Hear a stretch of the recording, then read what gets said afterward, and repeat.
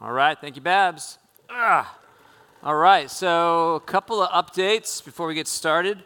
Many of you know that for Kelly and I, the last couple of weeks have been pretty tricky.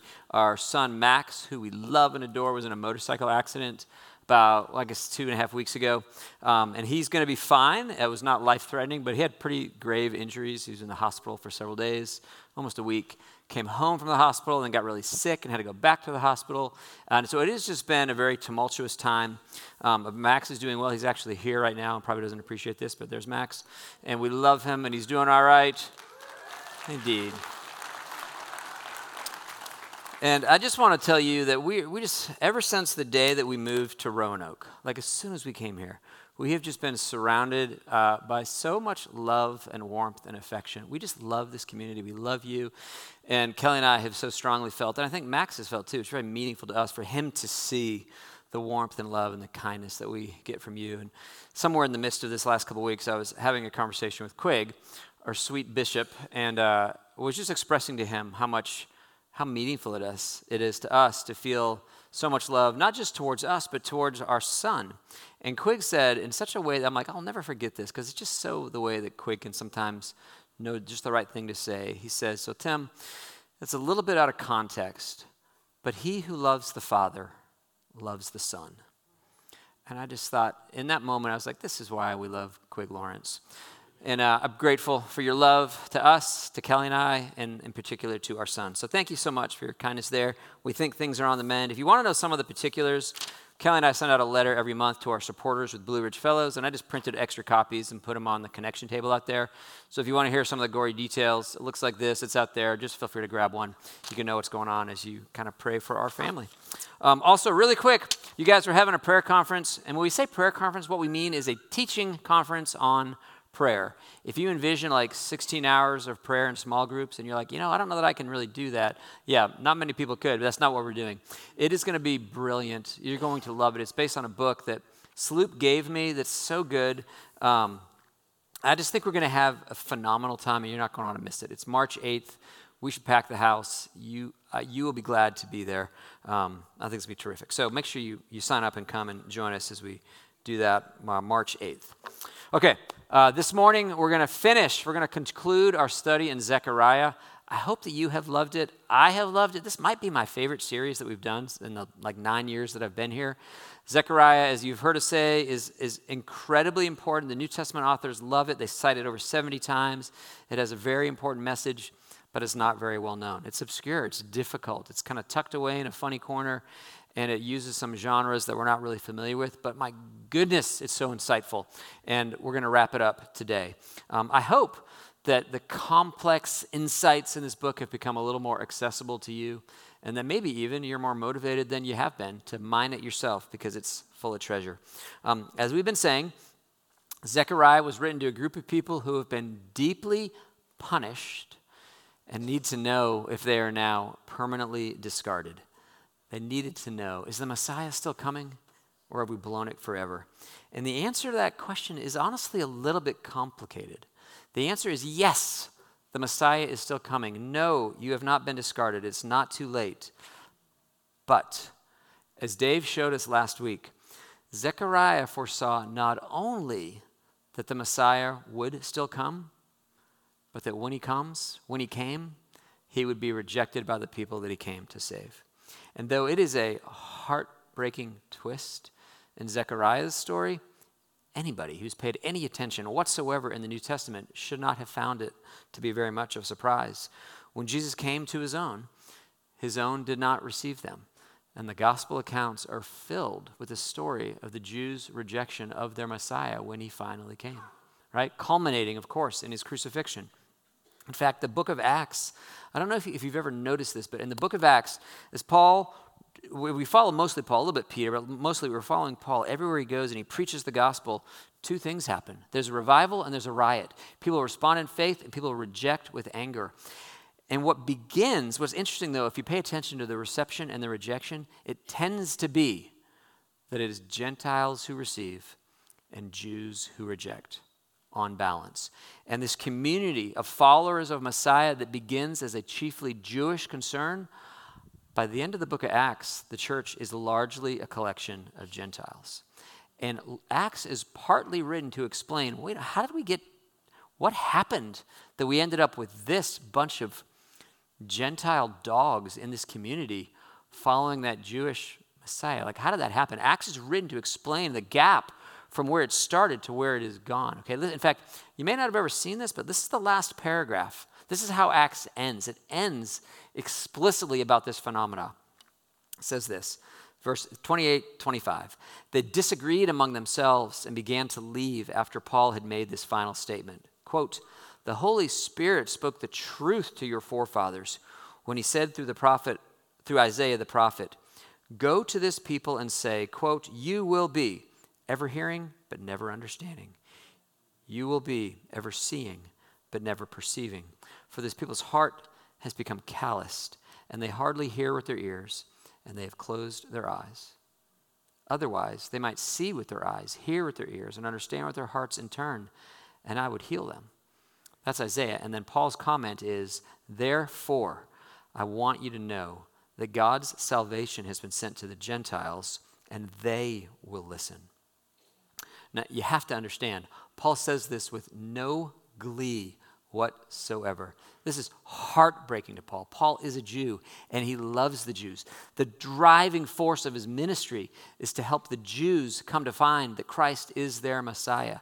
The entire book of Romans, the emotional energy that drives that, the greatest thing that's ever been written, is Paul's deep and abiding angst over the lostness and the rejection of the people of Israel, right? If you look through chapters 9, 10, and 11 in particular, he says things like, "I have great sorrow and unceasing anguish in my heart." He says, "I wish that I could be cursed." Listen to this. "I wish I could be cursed and cut off from Christ for the sake of my people, the people of Israel," right? He longs to see the Jews come to faith, and yet it's not happening. And it tears him up, okay? So if you've read that and you're familiar with that and you've seen any of that, it's all over the place in the New Testament, then when you read Zechariah, it might not be surprising to see that that's exactly what happens, but it still is surprising. It's so disappointing. And when I read through Zechariah, it just gives me this fresh look at how weird this was, how bewildering, how unexpected it should be. Zechariah is about mercy upon mercy upon mercy to an undeserving people who are begging for one more chance and absurdly and graciously are given another chance far beyond their deserving. And then when that chance comes, they blow it again. Zechariah foresaw that the Messiah would come, and that when he did, they'd still reject him. And that's exactly what happens. Now, even as I'm saying, isn't that bizarre? Some of you, like me, might have been shown grace over and over and over again, and then you still blew it. And so maybe it's just not that surprising after all. Okay, now walking through all of that was Dave's job last week, to see this rejection and the heartbreak of it. This morning's passage is better news. It's life out of death. It is the happy ending. It is what we long to see be true, but it is a happiness purchased with sadness, all right? And that's what we're going to turn to right now. Now, if you remember when we started this thing, we did this timeline, and I walked you through the whole Old Testament. Do you remember that by the time we finally started talking about Zechariah, I was way over here, right? Zechariah is around 500 BC. It's late in the game. Lots of Israel's history has already come and gone, but it's still several hundred years before Jesus comes, right? It's around 500 BC, right? When Zechariah writes, most of what he's writing is still future for him. From his vantage point, almost everything is yet to happen. But from our vantage point, we live in 2024, a lot of what Zechariah foresaw has already happened, like namely the first coming of Christ. Some of what Zechariah foresaw has not yet happened. From our vantage point here in 2024, it still lies yet in the future, okay? So Zechariah covers a big, broad swath from the first coming, some of it in the first coming, all the way into the second coming, okay? So some of it was all future for them. A lot of it's our past, but some of it's our future. So let's take a look. We're going to jump in the middle of verse 10 and see what Zechariah foresaw. We'll start here. "They will look on me, the one they have pierced, and they will mourn for him as one mourns for an only child, and grieve bitterly for him as one grieves for a firstborn son. A woman named Joyce Baldwin wrote what is broadly perceived as the number one commentary on the book of Zechariah. You could buy it if you want to. Here's what she says in explaining this passage. She says, the house of David and the inhabitants of Jerusalem need a new spirit and a new cleansing that are somehow connected with profound mourning for a man put to death in the city. Make no mistake, this man of verse 10, the one who was pierced, he was put to death. The word to be pierced shows up numerous times in the Old Testament, and it refers to somebody being fatally wounded. It is used to describe someone who was like speared to death. It is used a couple of times in reference to someone who was run through with a sword. Okay, this pierced one is dead. This notion here of this Messiah being pierced has all sorts of corresponding passages. It might even remind you of the central verse, of the central stanza of the climactic servant song in Isaiah. Maybe the most important passage in the entire Old Testament is Isaiah 53.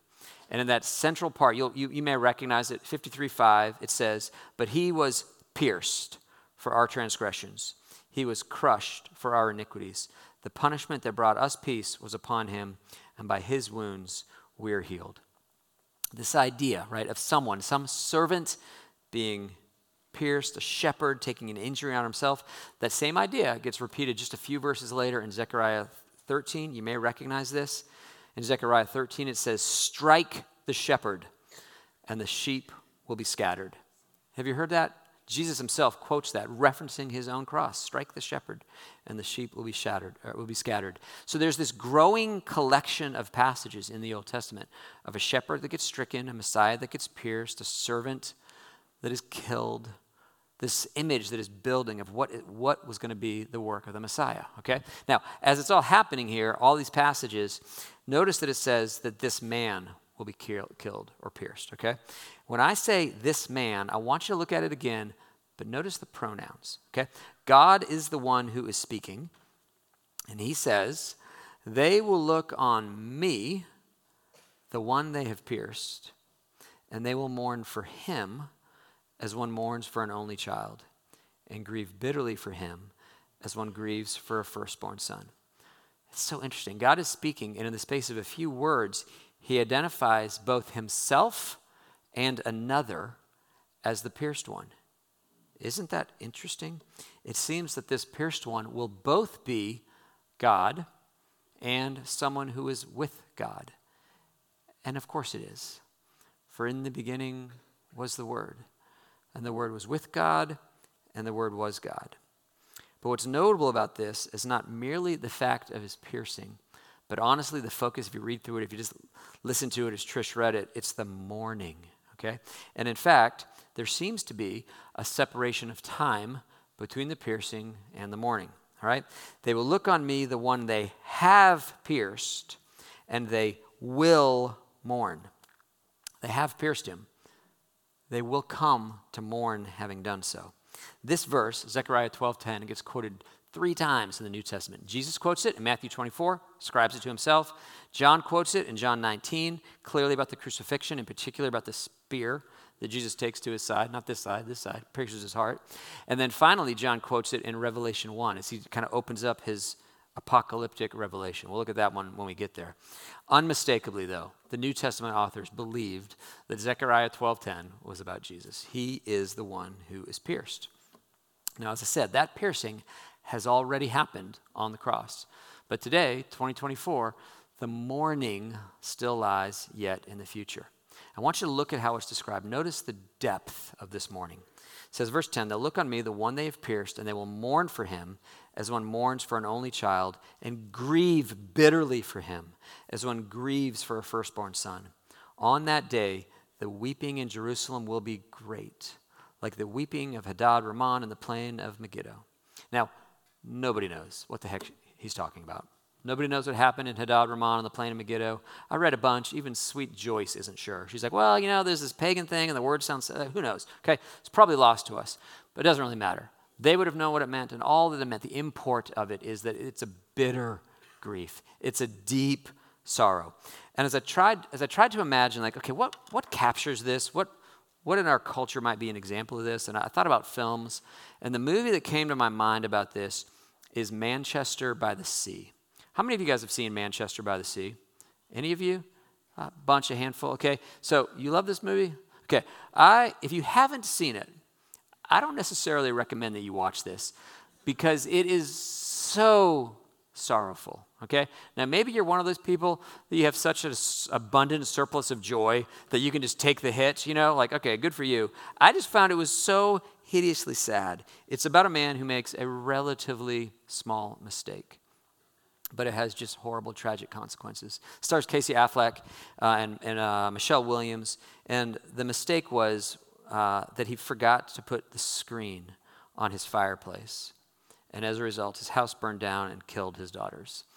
And it's an exploration of grief. It's an exploration of mourning.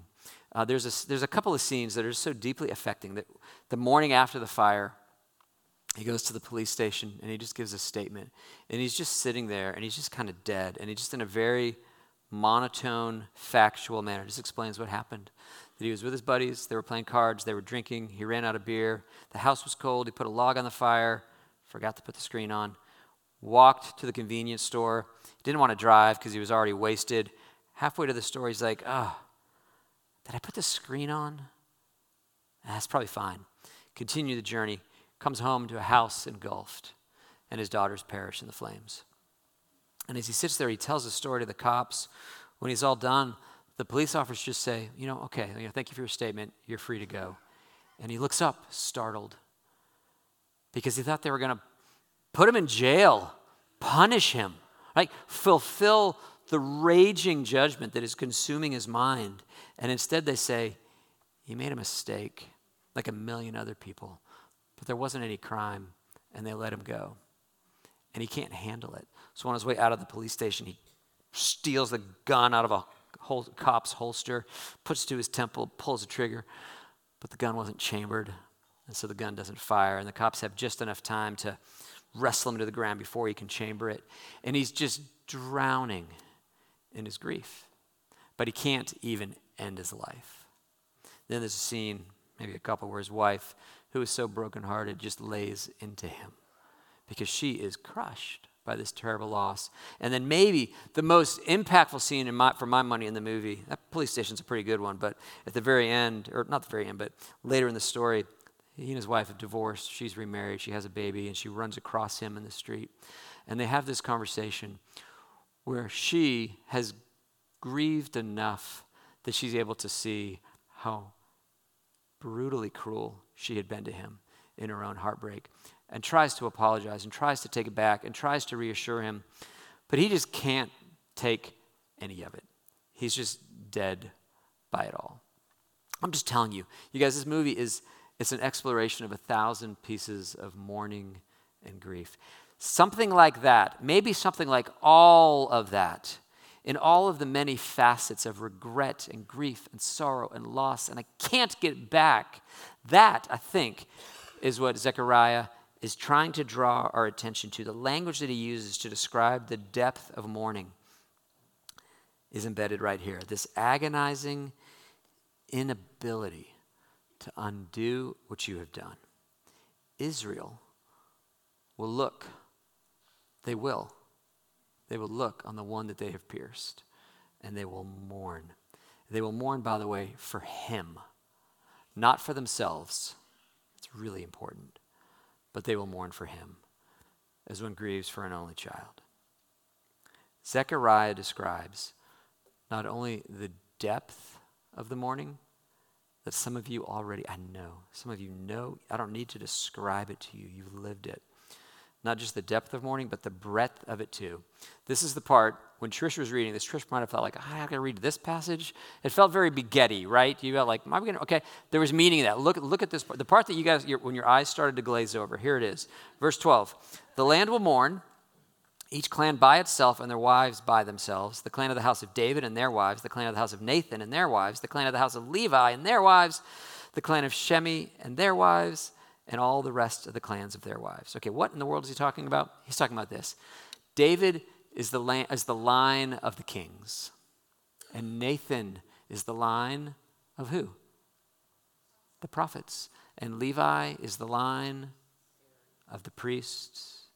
And Shemi, I think, it's just the normal people. There's a couple Shemis, actually. The most prominent one is this scoundrel that has hated David and was kicking dirt on him when he was trying to leave the city. Okay? What he's saying is the prophets, the priests, the kings, and the scoundrels. The exalted class, the normal people, the men, and the women, everybody. And that annoying repetition of by themselves, by themselves, by themselves, by themselves, what they're saying is it's not just like the hypnosis of a group think that has happened, right? But no, each individual, he will grieve, and she will grieve, and he will grieve, and she will grieve, and he will grieve. Prophets, priests, kings, and normal people, the men, the women, individually, there is going to be a radical change that the world has never seen as Israel grieves, mourns the one that they have pierced. That's what Zechariah foresees. I suspect that this passage is partly how Paul knows that his ministry will not ultimately fail. He believed that there would be a revival among the Jews, and he wrote about it. I'm telling you, if you read through Romans 9, 10, 11, it just permeates those passages. Here's just a sample from Romans 11. Romans 11:25, I do not want you to be ignorant of this mystery, brothers, so that you may not be conceited. Israel has experienced a hardening, in part, until the full number of the Gentiles has come in. And so all Israel will be saved. As it is written, the deliverer will come from Zion. He will turn godlessness away from Jacob. And this is my covenant with them when I take away their sins. Paul anticipated a future revival among the Jews, just like Zechariah does. They did pierce him, and they will come to mourn him. Okay? Now, I skipped this at the beginning of verse 10 because I wanted to save it for now, but I want you to notice what is it that finally will bring about this long-awaited reality. Okay, go back to the beginning of verse 10. Zechariah writes, this is what God himself says, I will pour out on the house of David and the inhabitants of Jerusalem a spirit of grace and supplication. And they will look on me, the one they have pierced, and they will mourn. Why do they finally mourn? It is because God pours out on them a spirit of grace and supplication. Supplication is the act of pleading, of begging for mercy. Grace is usually just translated as favor in the Old Testament. God is going to move toward a people who have been disinterested and rebellious, hard-hearted, and he will pour onto them. I want you to think of a lavish cataract of grace. He will pour onto them a new ability to see the situation, to see themselves as they are. He will enable them to finally ask for mercy. And then, and hear this, only then will they be able to turn and respond to him and come to him in faith. Only then will they shake off their rebellion and turn to him. 2 Timothy, Paul says that God grants repentance. Ezekiel 36, he paints this picture that God takes out a heart of stone and replaces it with a heart of flesh, that he moves us to follow his decrees and laws. Jeremiah 31 says the same thing, that he will write his law on our hearts. You guys, the gospel is the story of unimaginable, undeserved grace, mercy that is poured out to people who cannot possibly warrant it. This whole story is about that. God's mercy to a people so rebellious that the only possible way that they will ever come to faith is if God first overrides their will to reject him. It is a humiliating story. It humiliates us because it proves just how deep our rebellion runs, that we require such an overwhelming ruling in order to come to our senses. And don't miss this, because in a bizarre way, it also humiliates God, that the one who is worthy of such absolute adoration is willing to accept such begrudging, last resort love from the puppets of his own making. It's absolutely extraordinary. Now, it may come as no surprise to many of you that the most moving depiction that I have ever read of a person's individual conversion to faith comes from the pen of C.S. Lewis. His book, Surprised by Joy, if you've never read it, is so worth it, especially if you are among that population like me that is just so personally fond of him. His story, it's Surprised by Joy, it's exceptional. So many things that I just love about that book. And it's like a supreme act of discipline to not read you like 3 pages of it right now. But I'm just going to give you just this little bit, okay? Just the tip of this moment. As he describes, he was 30 years old at Oxford, Oxford College at Magdalen, and he describes it. And I want you to just hear the climax of his journey and the language that he uses, okay? He says, "You must picture me alone in that room in Magdalen, night after night, feeling, whenever my mind lifted, even for a second from my work, the steady, unrelenting approach of him whom I so earnestly desired not to meet. That which I greatly feared had at last come upon me. In the Trinity term of 1929, I gave in and admitted that God was God and knelt and prayed, perhaps that night, the most dejected and reluctant convert in all of England. I did not then see what is now the most shining and obvious thing, the divine humility which will accept a convert even on such terms. The prodigal son, at least, walked home on his own feet. But who can duly adore that love which will open the high gates to a prodigal who was brought in kicking, struggling, resentful, and darting his eyes in every direction for a chance of escape? The words compel them to come in have been so abused by wicked men that we shudder at them. But properly understood, they plumb the depth of divine mercy. The hardness of God is kinder than the softness of men, and his compulsion is our liberation." He has what condescending love to welcome those who preference everything to you. And yet, this is God's very nature. This is who he is. This is what he does. It is grace upon grace upon grace to the undeserving and the ungrateful. I want you to hear the way the story finally ends. I mentioned that this passage is quoted in Matthew 12 and John 19 and in Revelation 1. Come with me to Revelation 1. I want you to see what John points out to us as he opens up his vision of the end of all things. This is Revelation 1, starting in verse 5. "To him who loves us and has freed us from our sins by his blood and has made us to be a kingdom and priests to serve his God and Father. To him be glory and power forever and ever. Amen." And then here it is. "Look, he is coming with the clouds, and every eye will see him, even those who pierced him, and all the peoples of the earth will mourn because of him. So shall it be. Amen." John is seizing here this deep and broad repentance from Zechariah 12. And he sees a day when not only the Jews finally, but also Gentiles too, will come to their senses and see what he has done. And they will grieve. And notice again, they're not mourning for themselves, but finally, at last, and rightly for him. Because I think this gives great hope that the God who is gracious, compassionate, slow to anger, abounding in love, will even then, in the final moments when people have nothing left to benefit from their rebellion, if even then they will abandon it, he will accept them. That anyone who wants to come under his gracious protection may, even in the last possible second. What depth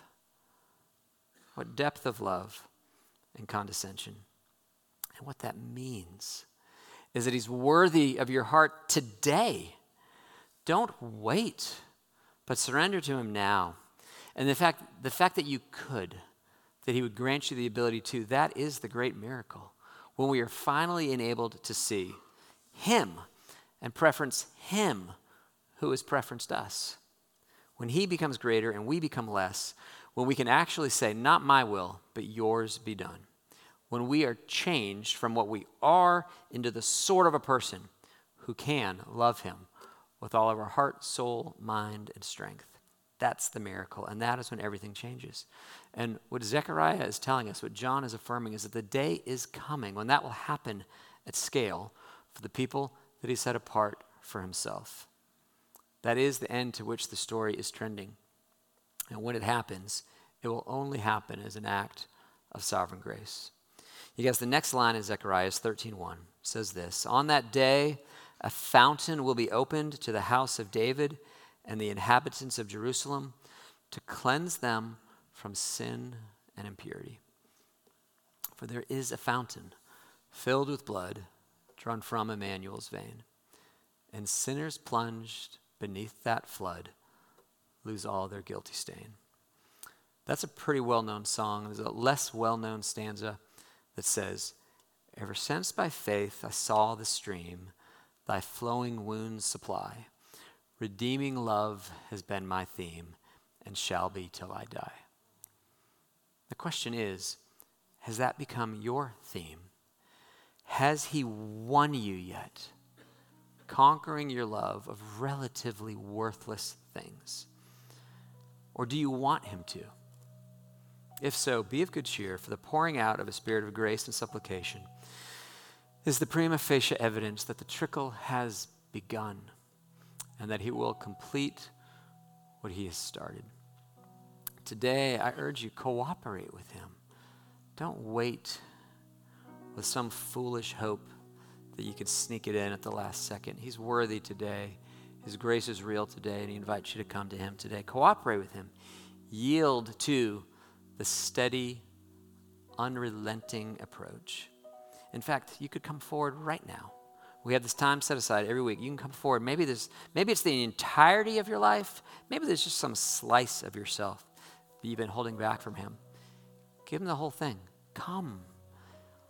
Why not come and live under the grace of the one who gave everything for you, who has preferenced you above all else? Come. Whatever burdens you carry, come. We'll have friends here on the straight rails of the side that'll pray with you. We would love to be with you in whatever burdens you're carrying right now, or joys, to celebrate it all with you. Zechariah is the story of the Messiah who never stopped. That he said he would come, and he has come. He knew he would be rejected, and he came anyway. And he is for you, all of him for all of you, if you will but have him. That, in a nutshell, is Zechariah. I hope its treasures are available to you. It really is filled with treasure. You can find it, and it has been so much fun to unpack it with you now. The word is rich. Let's pray together to the one who is the hero of that story. Lord Jesus, we love you. We praise you. We thank you for these new insights into what you are like. My mind walks through Zechariah, all the things that were revealed that we see of you, that you stand by our side and you rebuke Satan, that you stand in our place and you take our punishment, that you stand patiently waiting even as we reject you and find you boring, irrelevant, silly. And then when there's no further benefit, even then you say, come. Lord, who is like you? We praise you, we lift you up, we exalt you highly. We thank you for loving us. Amen.